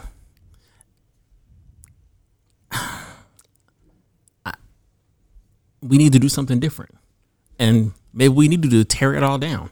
All right. So that just like in Mississippi, they burn the fields. But in burning the fields, it creates rich soil so that you can plant a new crop. And that's what we need, an entire new crop. And maybe the only way we're going to get that new crop is to burn the existing one down. Right. Damon? I can't say it any better than that, really. They talked about. I can't. I don't know anything else more than you guys do. But my opinion is this. I want to come in from a different angle. They talk about defunding the police or whatever. Nobody's talking about where that should go, and they've been defunding education forever. Wow. Wow. Real talk. So if you can, what do you need a tank for? What do you need all this riot gear for? You know what I mean? You don't need that stuff. You put that in education, the foundation gets built better than it's ever been built. Wow. Then all of a sudden crime goes down anyway. If they had left well enough alone, crime went down. What was it? Right before the crack epidemic, which they funneled and all that, blah, blah, blah. You know what I mean? Like, if left alone or left to our own, left to just equality, we'll be fine. Right, you know what I mean? Right. And that's all I gotta say. So I'm before you go, because I know you gonna pop off. So I'm not. I'm on the calm Listen. state today, man. I'm telling you, I'm easy. You only got 8 minutes. we gonna go Scott. We gonna go Scott, Kyle, and then Tia, then Miguel. Go ahead, Scott. You got something. So I want to piggyback what Damon and Tia were talking about, and I've been trying to put in some work. So I've been reading, not really reading. I've been listening to a Dick Gregory book, The Black History of America. And one of the things that he talked about in that, and it was something that I never really thought about, but was the fact that black people have been so brainwashed by what has happened throughout slavery, reconciliation, Jim Crow, things like that, like, how come black women go to beauty salons and white women go to the salon? You know, like, black women are already beautiful. Like, you have to go there to get pretty and things like that. And when you hear things like that, those are the things that, like, I never thought about those things. And there was another thing that he talked about whenever, like, they took people out of slavery, through I think it was in 1870, they took a group of African-American soldiers and sent them out west to clear the Indians. They were called the Buffalo Soldiers. Mm-hmm. And the reason that the Indians called them the Buffalo Soldiers because they had afros and big hair and things like that. And they were just, it would have been easier for them to basically join forces with the Indians and come back and do whatever. But they were so ingrained with what they had already been imprisoned with, that's what they did. So it's just kind of crazy when you look at, how those things have been inbred in people and how that has wrapped around them. Now, as far as defunding the police, I'm one of those people that think you should refund the police, because nowhere else in the world do they allow people that have basically 21 weeks of training to go out and police their neighborhoods. I mean, what kind of shit is that? I mean, we literally let people that go to an academy spend 21 weeks, teach them how to shoot a gun, and they don't really have anything beyond that to come back in and police our neighborhoods. Wow. I mean, if you look in anywhere else in the world, it's 2, 3, 4 years worth of training. And it's not just training on how to shoot a gun, how to do this. It's how to, de-escalate a situation and things to that nature. And to me, that's what they need to do. We need to do a better job of training our police officers to say, hey, this is this and this is that. Like, we need to be taking them 1 week out of every single month, or 8 or 20 hours or whatever it is, and training them constantly in de-escalation situations. Because I think, unfortunately, because we have so many military gentlemen that are joining the police force, that they don't know how to do anything except for what is a heightened expectation of what they did when they were in war. And what is that? That's to shoot, right? Right. But even in war, they have levels of engagement. You know what I mean? They don't even have that here. Right. So that's the problem. So I think we really, really need to just spend time teaching and coaching and doing all those things. And we also need to take some of that money that you said, right, riot gear, big tanks. I mean, some of that stuff that's in the Jeff Police Department station is unbelievable equipment. I'm talking, probably $400,000 machines. And we need to put that back in education. Oh yeah, they got machines where we can straight go to war. Like if there was a war here, they have vehicles that they can mount 50 caliber machine guns to and straight go. They can militarize their drones in seconds. Right. So I mean, we can use that money to do something else. But I think the biggest thing is we've got to do better training. These guys have got to be better situated to go in when something's going bad, even if it's just a domestic violence situation, right? They have to be able to go in and have a calm conversation with someone and not automatically just grab somebody, snatch them up and take them to jail or do whatever and whatnot. And maybe what we do in that situation is maybe they take somebody like Tia or another counselor or something like that, where they are always in a police car to help with those situations. If we're not going to train them to do the things properly and how to handle every single situation and train them constantly so they're ready for those situations whenever they may arise, then we've got to add people that are ready to do those type of things. True story. Wow. True story. That's an Excellent damn good point. suggestion. I want to say something right quick, just on what you just said, Scott. I guess I'm just tired. How much time do we have to give you? Not you personally. How much time? It's been 400 years out of slavery. How much more time do we have to give before they stop killing through gentrification, through economics, our people? How much more time? It's like you're in high school and the bully has you up against a locker and he's getting ready to pound you in the face. You just like say, wait, can I get a little more time before you hit me? Can I run down and check into my classroom before you just pound me again? And I think that's just, I don't know. I'm kind of feeling like I'm kind of out of time. I'll be 50 years old next year. Wow. And in my 50 years of life, how much more time do we need to ask for before they stop? And mind you, yes, it's not everybody, but we see it. We know it. It can't be hidden.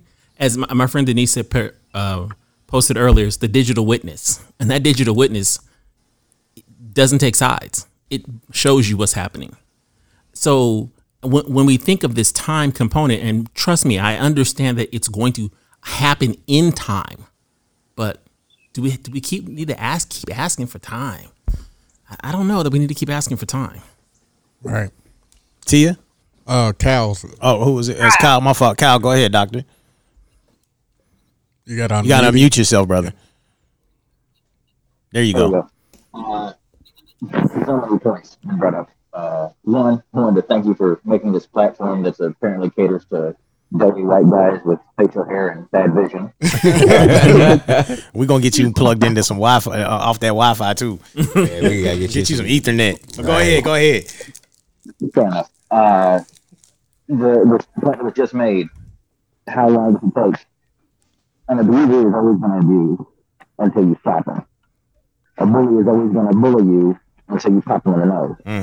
They're not going to suddenly drill a conscience and go, oh my God, if you let them get away with it, they'll get away with it.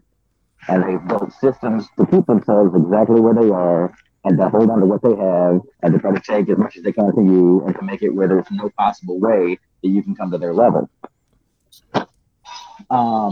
About the mentality that was mentioned earlier about it's an abusive mentality.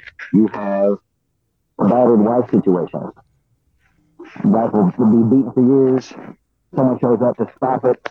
Instead of running to the person trying to save them from that situation, they will attack the person trying to save them from that situation, protect the person who's been abusing them because it's what they know. But you have the younger generation that hasn't felt that abuse to that level. It hasn't been ingrained in them. And so they're like, I don't have to put up with this, so I'm not going to put up with it. It rekindles some of us in the older generations, but some of us in the older generations are really set in ways, either as the abuser or as the abused, to the point that we're not going to get out of it. So it's up to everyone that has a conscience, whether they always had a conscience or they just found it this week, to stand up. To the point about defunding the police. Absolutely. There's precedent for it.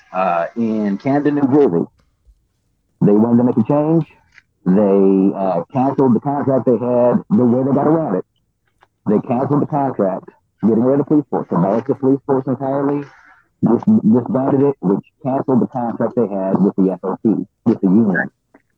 That gave them the ability and the leeway to create a new contract with a new police force. Money, and every time you would have a contract come up, and it's never less money. It's always more money. So it's, we need this other thing. We need an armored personnel carrier like they got over in Louisville, which I call the Baconator. They always have a reason why they need more money. And the first thing that happens is we're going to lose another social program. It's going to come out of education. It's going to come out of counseling. You have it where cops are trained in threat assessment, which means every single situation they go into is a threat. And they're only trying to figure out how big of a threat it is. They're never going to go into a situation and think, this isn't a threat, this isn't a problem, this is because it's half the situations they deal with. Hey, Kyle, you breaking up a little bit. Do me a favor. Say that last part, and then I'm going to roll in, but you breaking up. You said something is a threat. Say that part again. When cops are trained about threat assessment, am I coming in okay now? It's still choppy. Yeah. Okay. I'm going to repeat some of the things you just said, but I'd like to hear that threat assessment piece. Okay, see if I can get it this way. Cops are trained to make threat assessments. Whenever they walk into any situation, their first priority is how big of a threat it is, which means they are literally saying every situation I go into is a threat, whether it is or not. So it's putting them on a war footing going in, because there's situations they should be nowhere near. It should be a counselor. It should be some other aspect of local government or of a community organization. But because every time funds come up for those other organizations, they get reduced or just completely wiped out, and that money gets folded into the cops. Cops are ended up doing things they should have no business doing. And so if you're a hammer, everything looks like a nail. Got you. Good look. Wow. I like that. Did you? Well, part of what we heard. I knew it was a little bit of choppy, but he was talking about police. Having a threat assessment before they walk into a situation, but identifying every situation as a big threat, right? And the thing is that when you are a military police department, well, you're always at war, and the role of the soldier is to occupy. Right. The role of a police officer is to maintain peace and be proactive in that engagement. Right. The role of the police officer originally, prior to them being slave catchers and KKK, as it morphed into something else, their job is public safety, which means that if you have somebody who is facing something, Tia, you'll correct me as a therapist, who's mentally unwell or having a breakout, their job is to service them into a well situation, not to walk in guns blazing and say, oh, they was mentally ill, they pulled a knife. Well, your training ought to be able to de-escalate that and protect yourself in that individual and not serve them a death sentence. Right. So, that's part of that. Kyle said something about the bully. I love beating up bullies. Until you hit them in the mouth. They don't stop. That's right. They do not stop. And one thing we know about bullies is that they have confidence issues. See, the bully is the most vulnerable emotionally and psychologically of everybody in the room. Say that again. The bully psychologically and emotionally is immature. They got confidence issues. Right. So they want to find someone who they can pick on, who can't fight back, who won't retaliate. That's what makes them the bully. So I like what Kyle said. Punch that. You know, if you can't punch the bully in the face, it's time we find somebody who can. 100%. Real talk. Right? And if the bully is a puppet, well, it's time to punch the puppet master in the face. It's time to cut the strings. I'm done with that one. Tia, go ahead. You had an opinion or Right, trainer. Yeah. right. So let's jump into Tia and her thoughts. And all right, I'm gonna try to make this very, very brief. Suge has been listening to our discussion, and she wanted to make sure that her thought was heard. And she said, "Tell them the system isn't broken; it's working exactly the way it's supposed to." Which means it just doesn't work, to everyone's benefit. Wow. But it's not supposed to work to everyone's benefit. So shout out to my 16-year-old who is absolutely the product of her parents and her own self. So wow. With that being said, when it comes to defunding the police, I felt about that the same way I felt about white privilege. It was first is that I don't think people really understood what the word meant, what the concept was. Because on the face of it, it was take all the police money, just take it all. And I'm thinking, I kind of still I feel like we still need police officers. I just do, Right. Because we still got stuff going on. Right. So in that, I think we need to look at what it actually is. So I think, defunding the police is not a bad idea, especially when you understand that over the last however many 30 something years, if not longer, that policing has been incentivized. So there are monetary incentives for making multiple arrests for petty crimes and things like that.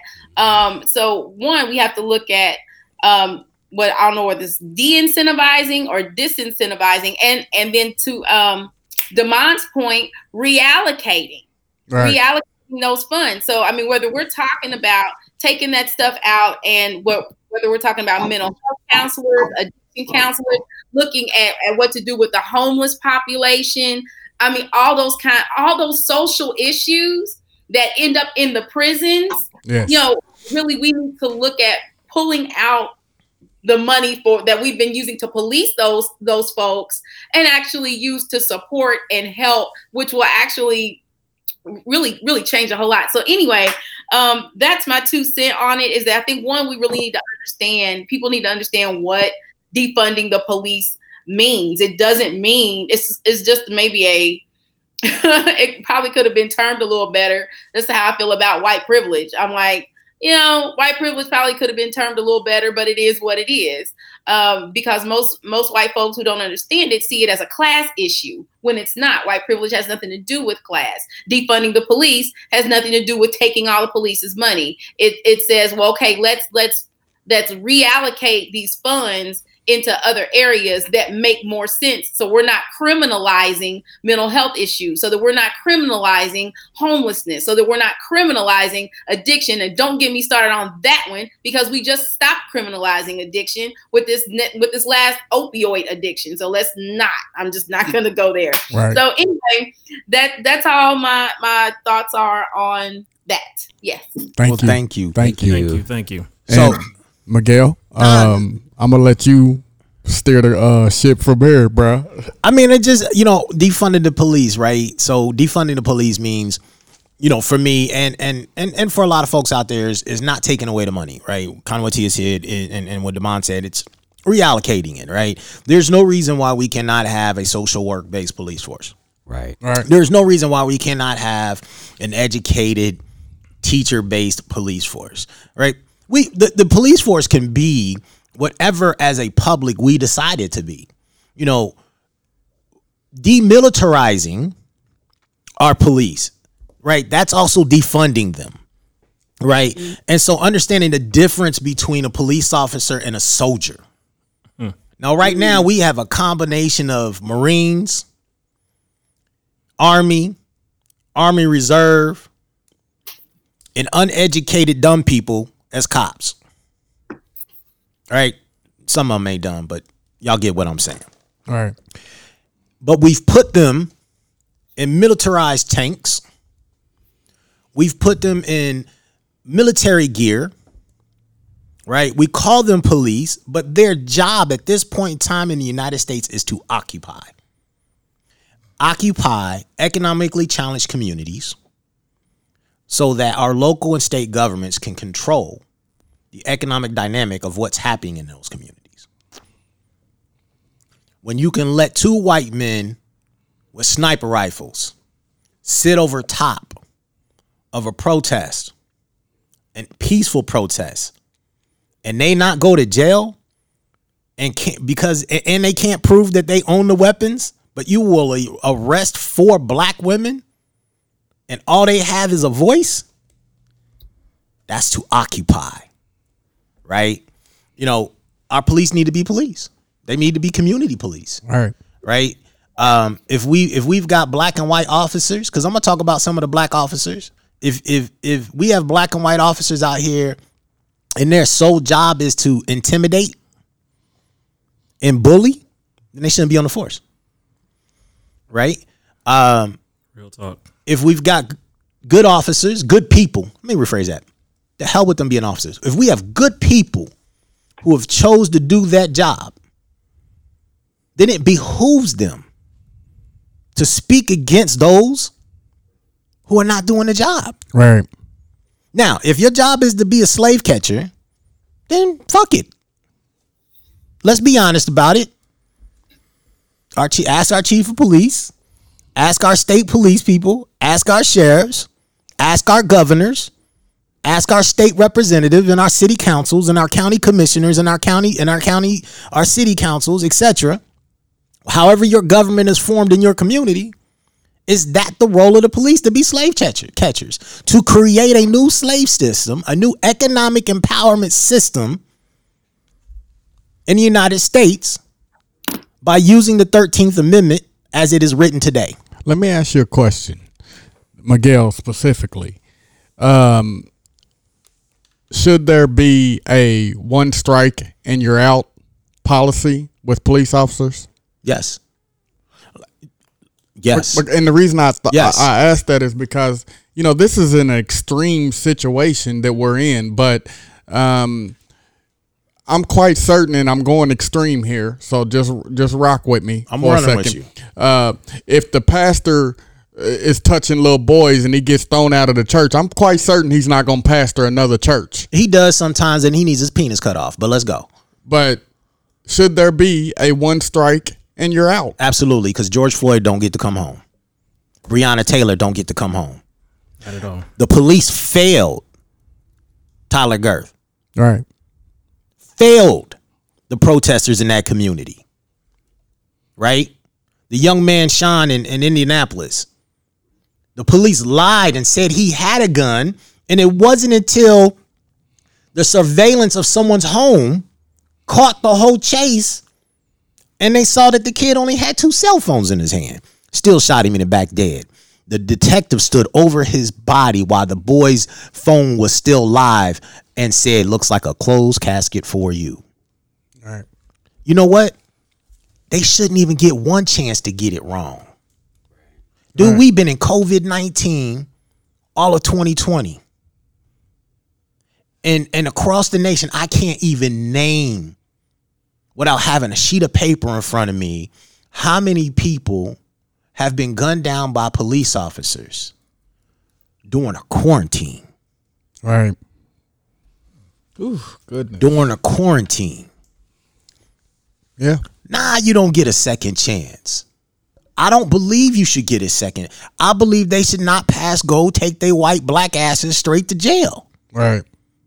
And you know what? If it continues to happen, I think the police chief would follow. 100%. I think if it continues to happen, the mayor should follow. All right. I think if it continues to happen in the silence from our city councils, they should follow. All right. I mean, you know, if a militia threatens to kill people in your city, let me rephrase this.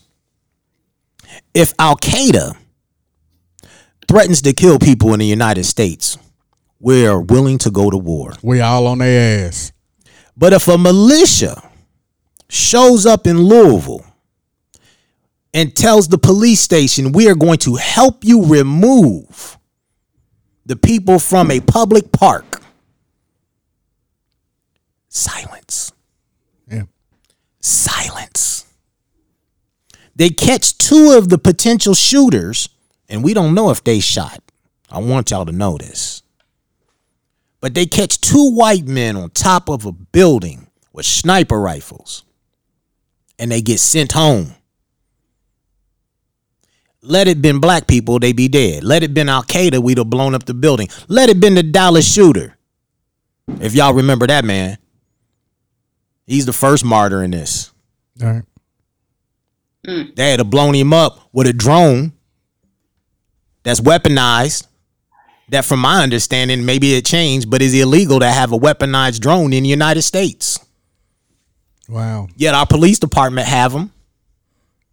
Matter of fact, they killed this man. He don't even get to explain why he killed them all. That's some of that reallocating that money that y'all spoke of. Like, what we need drones for. Let's reallocate some of that money back into the educational system. Yes, sir. And increase, the knowledge that we are instilling in some of these kids. Yes, sir. And just maybe, we can increase the graduation rate. Maybe we can increase the ranking that we are in the world as far as education. How about I'm sorry. Let me jump in here. I'm gonna let you do it, Damon. But I think that that lends to that statement about black bodies, whether it's little black bodies or big black bodies. It is about how valuable we think those little black and brown bodies are, and that's what's interesting, is that little black and brown bodies are not worth as much. Yep. As little white bodies, especially little white bodies that might have more money. Right. So I think that we're looking at what people actually think other people are worth. Yep. We are looking at that. And so I think that reallocation, that is an opinion. It is not a fact. It is an opinion. So we are going to have to look at that with respect to, okay, these people are worth just as much as these people over here. Absolutely. So I just wanted to say that. And then I'm out, fellas. I have to leave. But it has been great. Thank you for allowing me to chime in with Scott and Kyle and the rest of y'all. We have to do this again another day. Most definitely. Y'all jump out. We appreciate y'all. We got a special guest we're going to bring in before we wrap up tonight. We love that everybody came out and hung out with us on Common Conversations. Yes. Y'all do the thing. Thank you so much. Thank you. And this next guest, I'm going to just let, because I know his heart is racing. That's my buddy. His mind is racing. I know I always talk about him being in the orange or the red. And I know last night at a certain hour, it was close. And so I'm gonna let him do the honor of bringing this guest in. Nenny, what's going on? So this is Nenny with the mostest. I'm gonna let y'all see her. Say hi, because she kept us up all night trying to make sure she got out of jail, because she was out there protesting with the beautiful people, and they picked her up on the side of the sidewalk, and I don't have too many vulnerable moments, but that was one. So as we getting ready to wrap up the talk, I wanted to bring you in and say hello to folks and tell us what you feel, what you seeing out there, love. Hey, you guys. Thank you for having me on. Again, peace and blessings and peace to everybody. First, I just want to tell everybody thank you for the support. Sorry, Miguel and Tia, for keeping you up all night. Anytime. It was definitely a ruse. I feel okay. I feel okay. I feel like, as much as we go out there, it was honestly bound to happen, to be arrested during a protest. But, sometimes you expect that, you're going to be arrested when you're actually doing something. It was Olivia's on the phone now with WDRB. I mean, they have slandered our names. I mean, it is. I haven't even read the full article, but that's the part that hurts because, again, that's why we're marching. That's why we're out here. You know, we got some Black brothers and sisters and white brothers and sisters that got, you know, different charges, you know, and we're trying to figure out why. It's a different. This is a different feel. You know, I'm nervous. You know, we went back out to 6th and Jefferson just now, and you know, just to break through that fear, if that makes sense, to know that we can still stand out there and take a chance on going back. You know, and something broke out while we were down there, and you know, just out of safety and concern, you know, we left. But you know, we got to keep fighting. You know, we got to keep fighting. We got to fight intelligently. You know, I'm gonna reassess some things.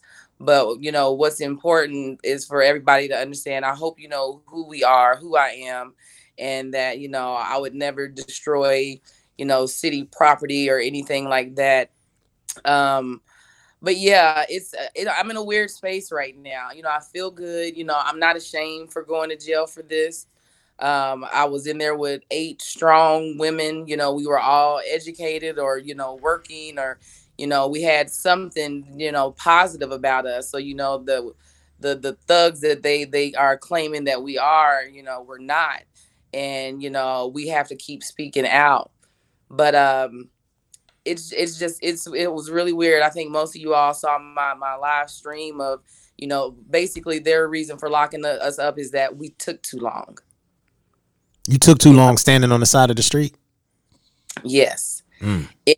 We were assembled, and nobody was assembled. We were way past, you know, the park, and they blocked anybody on the street, anybody Black, anybody on the street or parking lot. You got arrested, because I was in there with one sister, and her husband were actually coming from dinner, getting in their car, and she said we turned around and there were just police right there, and she said we didn't even know why we were going to jail. So it was, I do want to shout out, I do have to shout out, you know, a gentleman this morning that, you know, helped me get out, Officer T. Morgan, I'm going to find his name. You know, he really, you know, comforted me, you know, while, you know, I was in the release part. And he said, I understand what you're doing. He said, and I respect what you're doing. And he looked at me, he said, are you fighting for me? And I said, we're fighting for everybody. And he said, keep it up. So, you know, we always had to put that disclaimer, not all cops are bad, and they're not. You know, this was a Black man that he said, I've been passed up on promotions, you know, many times. He said, I'm happy. He said, but, you know, things aren't right. You know, and the other year I hear some guy talking about this is bull crap, blah, blah, blah. So it's a mixed bag, you know, but, you know, we got to stay the course. And I'm just going to encourage people that, you know, even if you're not on the street, you know, with us, you know, start making the phone calls, you know, mailing the letters, emailing. That's where the change is. You know, that's my change evaluation of, you know, are we attacking the pawn or are we attacking the king or queen? You know, the pawns, you know, they're only following orders. They're there to protect. They're not the ones in charge. So, you know, we're taking out frustrations, but are we doing it in a way that's really going to give us a resolve? And that's something that I'm reflecting on. But, you know, my last sentiment, as always, you know, peace and blessings of peace. And for sure, Black Lives Matter forever and a day. Thank you, love. You dig. We appreciate you. Yes, man. And yes, WDRB, if you listen to this podcast, you suck. Because I read the reports and them shits was straight slander. And I hope that Nini, that you live and the other 8 women who were arrested not only sue the police department, sue the city of Louisville, and also sue WDRB for slander. So, yeah, take that with you. We appreciate you coming on, love. Hold on. Trainier got something to drop. I'm gonna say one thing, and then, you know, we'll let Nini go. But I think I heard a quote sometime a while ago. It said something about, and I might be paraphrasing here a little bit, but the only way that evil triumphs is if good people do nothing, right? Yes. And so we got good people like Nini, good people like Liv, and all the many people that are out there fighting for this cause, just so we can be equal. Right. Right. Just so we can be looked at the same. And so I salute you. I honor you. I adore you. I am extremely proud of you. You know what your family means to me, and I'm extremely proud of you. And chin up, sister. I'm going to also say I'm proud of you as well. I admire and respect the continuous stand you've made. That's right. That you continue to be on the front line. You continue to not allow them to intimidate you. You continue to be peaceful when it's so easy to give into a sense or even an attitude or a mindset of negativity and just start attacking the world. I applaud you, and I thank you. I can't say it ain't better than they already did, so I won't. There it is. There it is. I will see you later.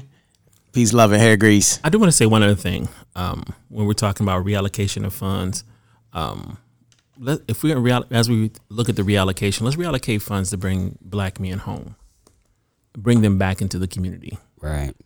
Correctly. Right. Help them get over the trauma of being in jail, because it's systematic to remove us from our people, because we are the vanguard. We stand in protection. When they systematically remove us from our homes, so that the next generation and the following generation can continuously grow up fatherless. Teach. So that the young boys have no one to look up to, have no one to teach them how to be not just a black adult, but what it is to be a man, what it is to stand for something, what it is to protect your family. And they put forth the I'll say propaganda that, and in your story you illustrated quite well, these are the next criminals, and they feed that into them, that you won't make it out of high school without going to jail, that if you do get out of high school, you won't make it to see adulthood without getting killed. No, we can do better. We can be better. So as we talk about reallocations, let's reallocate that. Wow. And bring us home. All right. Wow. Fellas. Gentlemen, it's about that time for us to wrap it up. Yes, I want to sir. say appreciate everybody who's listening. I want to appreciate everyone who came in through the live feed. And, any one of us can close us out if y'all want to. I got to say something, though. I'm super proud of my 16-year-old daughter who just reminded me of something. You can't fix something that's not broke. And while we've been out here for the ages, the history of America, the history of wealth in America, the history of social construct, and the justice system in America is not broke. all right. It was built to do what exactly it is doing. Wow. It is built to do exactly what it is doing. Racism was built and it is threaded through the ecosystem and the infrastructure of America. All right. You cannot fix something that is not broke. Wow. But you can rewrite it. That's right. You can turn it off. You can unplug it. That's a new mindset. That's a new mindset to wake up to, for me to have to wake up tomorrow and realize I can't fix it because it ain't broken. That just made me think of something. You first have to trace it, right? Yes, sir. Then you have to face it. Yes, sir. Then you have to erase it. Yes, sir. And then you have to replace it. Yes, sir. Say that again. So you first got to trace it. Then you have to face it, right? Then you have to erase it. And then you have to replace it. I don't know where we are right now in this protest in this world, in this fight against racism and equality, or for equality. Maybe we at the tracing part. Right. Because I know a lot of my white brothers and sisters are starting to read history. You're right. All history. All history. Right. And so there's a new rationale that's coming. That's right. So maybe this is the tracing part. I agree. And then we got to erase it. Most definitely. we're gonna have to, and I don't know no, we gotta face it after we trace it. We already facing it. We're facing it. You know, we facing it because 8 strong educated. I want y'all to understand what she said. 8 strong educated black women went to jail. Wow. For leaving. 2 black folks coming from dinner went to jail because they was on the wrong block. Wow. We already facing it. Right. Real talk. Now it's time to erase it. Right. I don't know what that looks like. I love that some other listeners, y'all hear this, y'all want to chime in, you jump on the Facebook. I want to know what erasing it looks like. Right. Right? Maybe it's calling the senator. Right. We got to rewrite it. That's right. Right? So again, as the young one said, hell, it ain't no rewriting it. Right. It was already written the way it was supposed to be written. Wow. 16. Right. 16. So if the collective bargaining agreements are already written as they're supposed to be written, they performing how they supposed to perform. Absolutely. So the dog is out there unleashed. Wow. It's time to put him in a new kennel. Not rewriting. Not change his mind. Not change his heart. Fuck that. Put him in a kennel. Wow. And then go get his master and put him in there with him. Wow. Yo, I'm done. I'm done. This is Common Conversations. This is the Odd Fellas. We appreciate you hanging out with us. Yeah, if you love it, like it, subscribe. We're out there on Captive. And yo, we love y'all. Go ahead, big guy. I got nothing. He got nothing. We done. He done.